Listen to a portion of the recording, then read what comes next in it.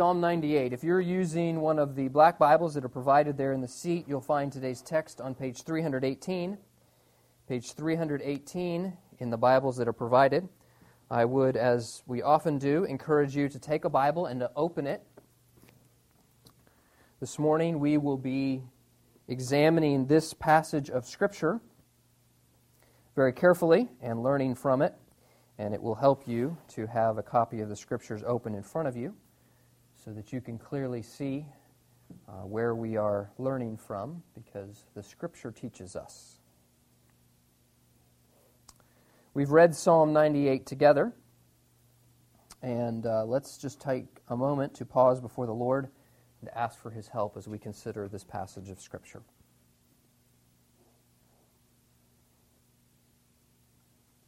Our gracious God and Father, we are reminded at this time of year of the great joy that we can know because of your Son, who came, who offered himself a sacrifice, and who will one day come again to rule and reign. I pray as we consider that this morning, we would understand the message of this text of Scripture and the way in which it applies to us. We pray these things in Christ's name. Amen. You can have joy because of Jesus. You can have joy because of Jesus. We've sung about joy all throughout our service. We've sung about the joy that surrounds the Christmas season. And this morning we open now to Psalm 98. You may think that's a strange juxtaposition to open to the Psalms when we are starting the Christmas season, but I trust you'll understand very soon why we're doing that. You probably, of course, know the hymn, the Christmas carol that we just sang very well. Joy to the world, the Lord is come. What you may or may not realize is that it was actually never intended as a Christmas song. In fact, if you look at the words very carefully, you'll quickly realize that there's nothing about the manger, there's nothing about the shepherds, there's nothing about the angels, there's nothing about the wise men, there's nothing really about the incarnation of Jesus Christ, His first coming at all, in the entire song, Joy to the World. Well, what you may or may not know is that these words that we just sang, Joy to the World, were written by Isaac Watts, one of the greatest hymn writers ever to live. I'll just tell you a little bit about Watts. He was born in Southampton, England in 1674. Even at an early age, he was very bright. He had the capacity to learn well. In fact, he was the son of an educator, so he began to learn very early in life and to just absorb tremendous amount of information. It was clear that he was almost a prodigy. He just had a real gift for smithing words, for putting words together, arranging them in a way that was metrical, that rhymed, that was poetic. And he showed such a gift for making rhymes that he had the habit of doing it all the time, a habit that got rather annoying to his parents eventually. In fact, his father got so tired of it that he forbid him from making any more poems in the house. Well, he forgot, and like those of us who enjoy puns, he just couldn't resist. He had to make rhymes. So he did one day, and his father was going to spank him because he had been disobedient, and he responded, "Oh, Father, do some mercy take, and I will no more verses make." One Sunday, Isaac and his family were on their way home from church, and he was 16 years old. And he, as 16-year-olders are inclined to do sometimes, was complaining. In this particular case, he was complaining about the hymns that were sung in church. And his father said to him, "Well, if you don't like them, you should write something better." And so he did. That afternoon, he sat down and he penned his first hymn based on Revelation 5, 6 through 12. Well, his father was quite impressed. So impressed, in fact, that he brought it to church that evening, where the entire congregation sang the song that he had written that afternoon during their worship service. Over his life, Watts would compose some 600 hymns, and even more poems, some of which have still never been set to music. Isaac would pen a great, rich heritage for us of hymnody. And Watts hymns are still sung even today. You'll know many of them. Alas, and did my Savior bleed, and did my Sovereign die? Jesus shall reign.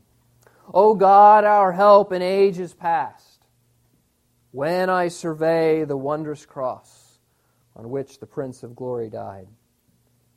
Now, in addition to the hymns that Watts wrote, he also wrote a number of psalm paraphrases, psalms which were set to meter, much like we've been doing this year, right? We've been taking a psalm each month throughout the year. We've been learning that psalm together in a poetic form, in a metered form, and we've been singing it.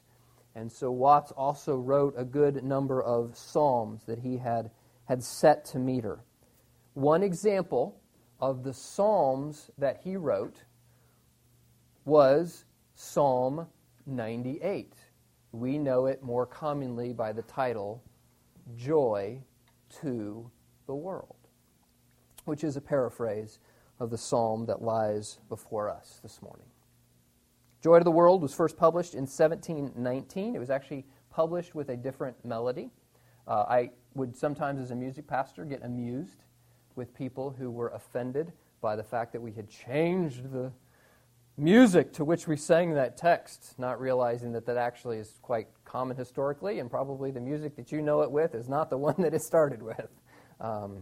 Be that as it may, it was originally sung with a different tune, and about 100 years later, in 1836, Lowell Mason would weave together a few themes that he found in Handel's Messiah to create a new melody that he called Antioch. Do you realize that every melody, not only does a song have a name, but the melody itself actually has a name?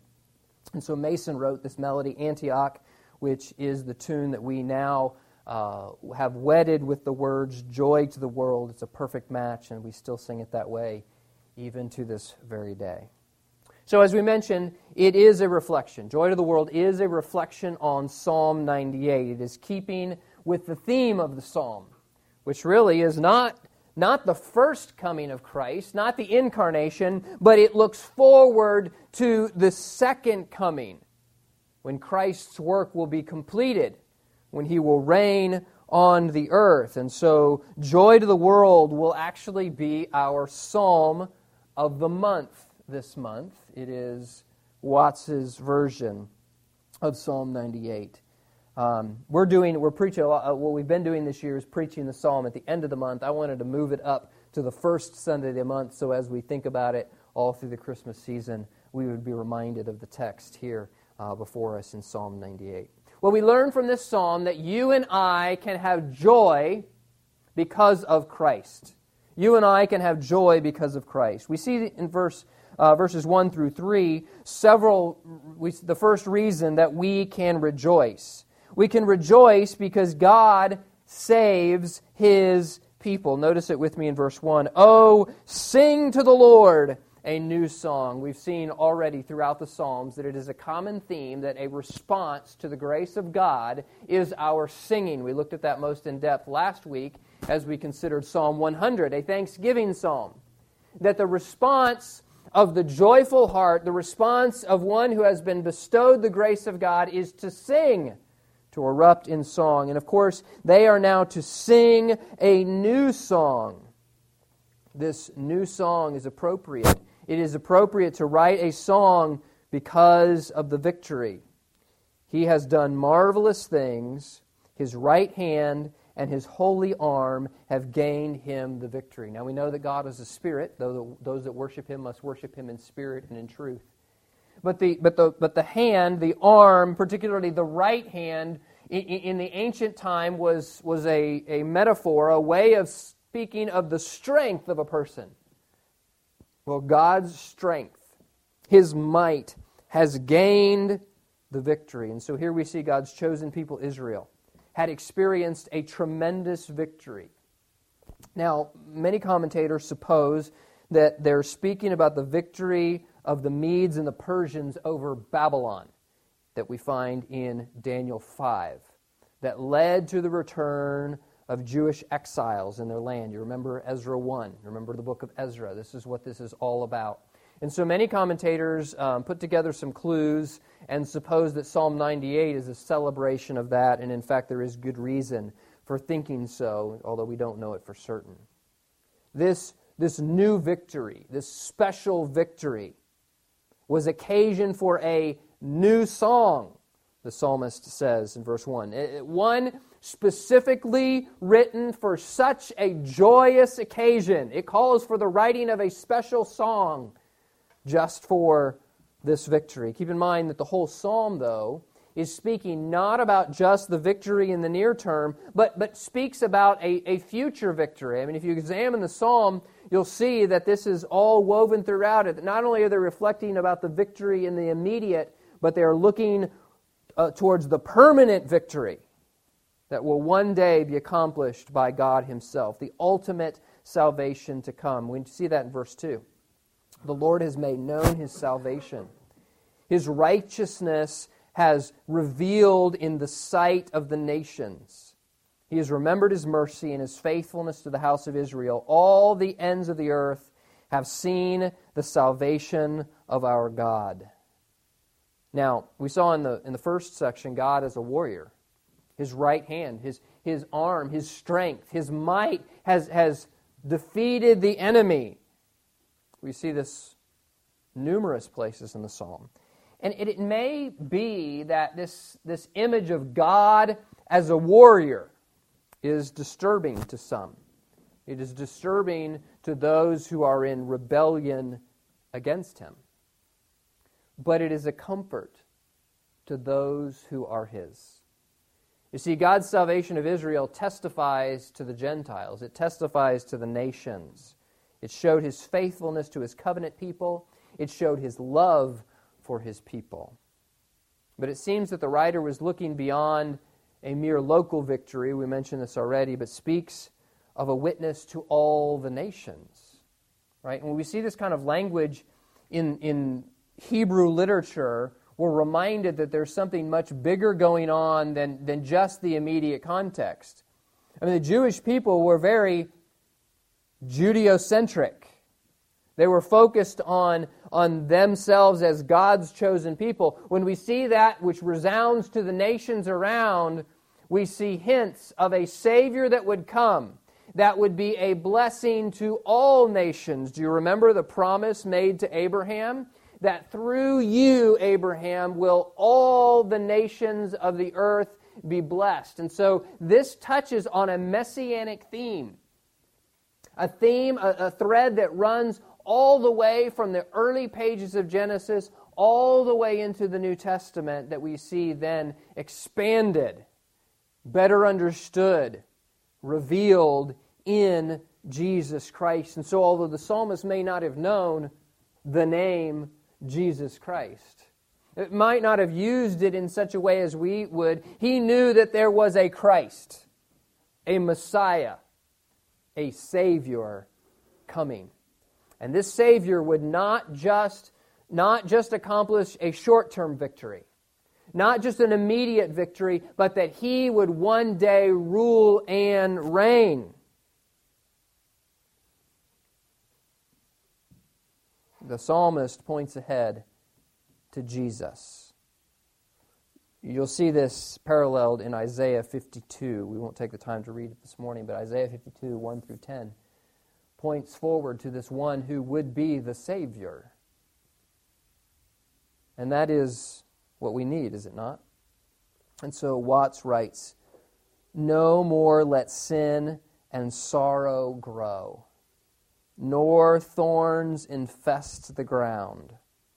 He comes to make His blessings flow far as the curse is found." What is this language of the curse? Well, man is infected by sin.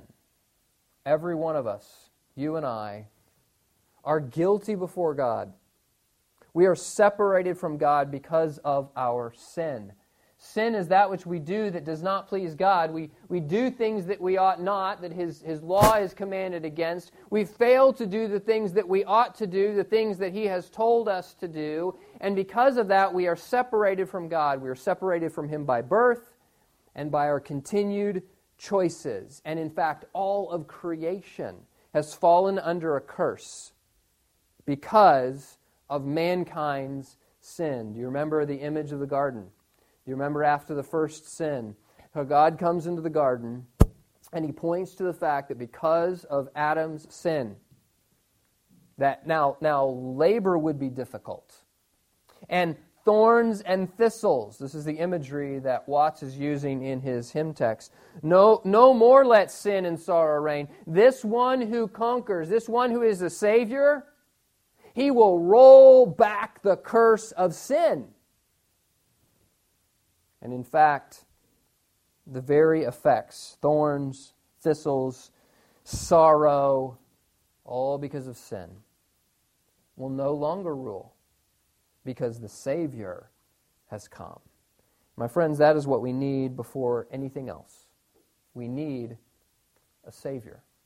One to save us from our greatest problem, the problem of sin. At this time of year, it is very tempting for us to see this babe in the manger and think of it as some sort of a romantic, pleasant, beautiful picture, and it is. But really, if we think more deeply about it, what we discover is that it is a gruesome reminder that we need a Savior. We are cursed, and what we need above all is to be saved from sin. You see, we tend to think, well, what I need to be saved from is this financial dilemma. What I need to be saved from is this problem that exists in my family. What I need to be saved from is this health crisis that I am challenged by. It's not to say that we don't need any of those things or that some of those would not be good. What we fail to realize is our greatest problem is none of those things. Our greatest problem is that we are under the judgment of the God of heaven because of our sin. And Jesus provided what only Jesus could provide: salvation from the curse. Oh, but His work is not done. In fact, what He is doing in our lives as believers, if you're a believer this morning, that sanctification process, that drawing you more back to His image, that will be completed for the whole creation one day. And all of the creation will be restored when Jesus rules. And He will be the Savior not only of a specific group of people that are in Christ, but really the salvation of the redemption of the whole creation. We call this the millennial reign of Christ, the 1,000 years when Christ will physically, literally, actively rule on the earth. And this is what Watts is speaking of when he says, "No more let sin and sorrow grow, nor thorns infest the ground." He comes to make His blessings flow, far as the curse is found, right? I mean, do you see like thorns and thistles go away when Jesus came the first time? Do you see sorrow go away when Jesus came the first time? No, that work is yet to be completed by a reigning, ruling Savior. You see, Jesus' work isn't done. It is being done in our lives day by day, but it will one day come to its fruition, to its completion, and oh, what a day that will be, when Jesus saves not only His redeemed people, but all of creation. What we need most is a Savior, and we can rejoice because Jesus is that Savior. But we see also that we can rejoice because God rules the earth. Psalm 98 is called a royal psalm. It emphasizes God's kingship. And this is most notable in verses 4 through 6, where we see that God's rule is cause for rejoicing. Notice verse 4. "Shout joyfully to the Lord, all the earth. Break forth in song. Rejoice and sing praise. Sing to the Lord with the harp and with the sound of a psalm, with trumpets and sound of a horn. Shout joyfully before the Lord the King. Do you see all of this exuberance that exists? All of this is being encouraged by the psalmist to rejoice.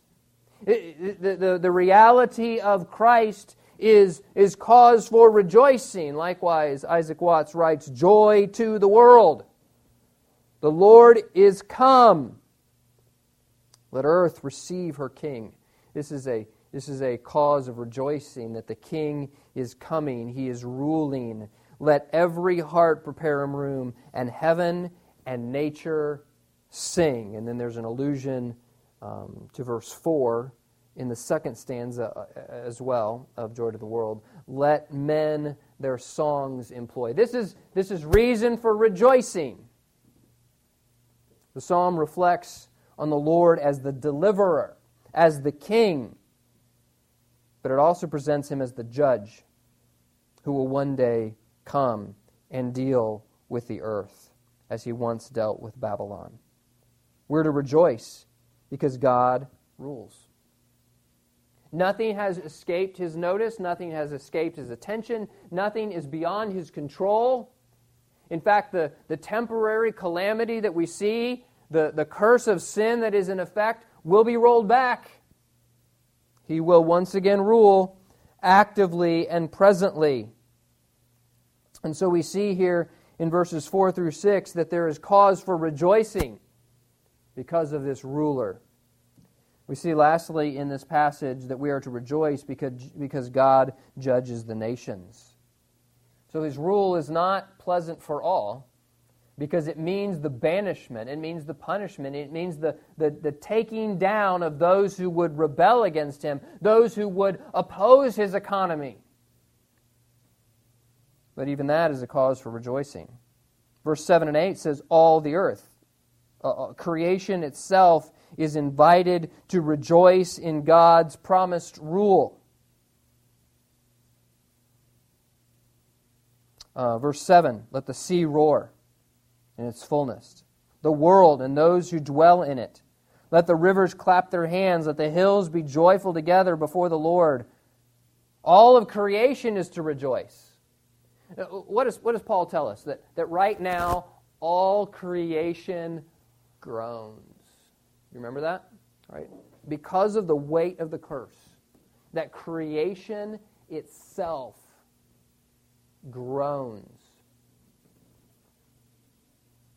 It is bearing up under the weight of the curse of sin. But when God, through Jesus Christ, rules again, that will be taken away. The curse of sin will be removed. And all of the earth, not just people, but the creation itself will rejoice. Stanza 2 of Joy to the World says, joy to the world, the Savior reigns. Let men their songs employ. And he goes on to speak about creation, while fields and floods, rocks, hills, and plains repeat the sounding joy. But why is the earth to rejoice? What is the cause for such celebration? It is the coming, active, personal rule of God on the earth. We see this in verse 9. Let the hills be joyful together, verse 8, before the Lord, for he is coming to judge the earth. With righteousness he shall judge the world and the peoples with equity. He rules the world with truth and grace and makes the nations prove the glories of his righteousness and wonders of his love. The righteous judge, the right judge, the just judge will rule. Do you ever hear a news story about someone who got off scot-free? Someone who got this light little slap on the wrist for an atrocious crime? And you think to yourself, what is wrong with our justice system? You know what's wrong with our justice system? It has imperfect people. It has, in fact, sinful people, corrupted people. people that are under the weight of the curse of sin. And even those who wish to be just and wish to be right and strive to do the right thing, the decisions will always be flawed. We live under the weight of sin. But there is a just judge coming. A just judge who will always make the right decision.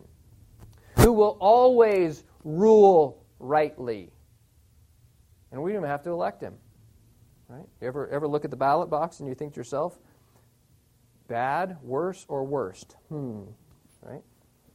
Guess what? The perfect governor is coming. The perfect king will reign over us. And this is cause for rejoicing. The one who will always rule rightly. He rules the world with truth and grace. Oh, but should he not be ruling now in our own lives? The one who always wants what is best for us. The one who always knows the right thing, who says, do this and don't do this, to live in the light of his commandments, ought not be grievous to us. He asks now even for our loyalty, for our submission to his will for us. And so I guess I would wonder, as we look forward to that day when he rules the world, we look forward to that day when he makes right the things that are around us, how are we doing now in our own lives? Is he exercising his rule as king in your life today? In my life today? Are we submitting to him knowing that his demands for us are best? He will rule the world one day. Does he rule us even today? I wonder, too, when we think about the matter of the gospel, that is the first order of submission. For us to repent of sin and to depend completely on Jesus Christ, this just judge. When he does come to rule the world, which side of the equation will we find ourselves? Will we be among the group who has rebelled against Jesus Christ? The ruler, the one who has said, repent and believe? Or will we find ourselves among his own, who have already bowed the knee to him, who have submitted to him? So this morning, if you are not a believer in Jesus Christ, if you're not a follower of Jesus Christ, let me invite you to submit even today to his right rule. Submit to him, and then, believer, day by day, submit to the lordship of Jesus Christ. So Joy to the World may not really strictly be a Christmas carol, but it is related to the incarnation, without a doubt. Jesus, because of Jesus coming in the flesh, there can be joy to the world. Were it not for the first incarnation, there would be no second incarnation, no return. And so the inauguration of his work that began in a stable in Bethlehem will reach its culmination when he comes again to rule the earth. That same baby in a manger will come to rule the earth in truth and grace. So what is Joy to the World about? What is Psalm 98 about? How is it applied to Jesus coming into the world? Why can there be joy to the world? Because God sent Jesus to save the world. And a Savior is what we need most. Why can there be joy to the world? Because Jesus is a good and righteous King over all of the earth. And his kingdom is coming. Why can there be joy to the world? Because Jesus will return, ruling and judging the nations. He will judge all sin and wickedness. He will make things right. There is a day that wrongs will be righted and sin will be judged, and the judge will bring justice and equity to the earth. He will rule the world with truth and grace. Joy to the world, the Lord has come. Let earth receive her King. Father, we are thankful for the promises to which we look forward. We thank you that even in your word we can have hope that one day your work will be completed. It will reach its culmination as Jesus Christ actively and physically rules on this earth.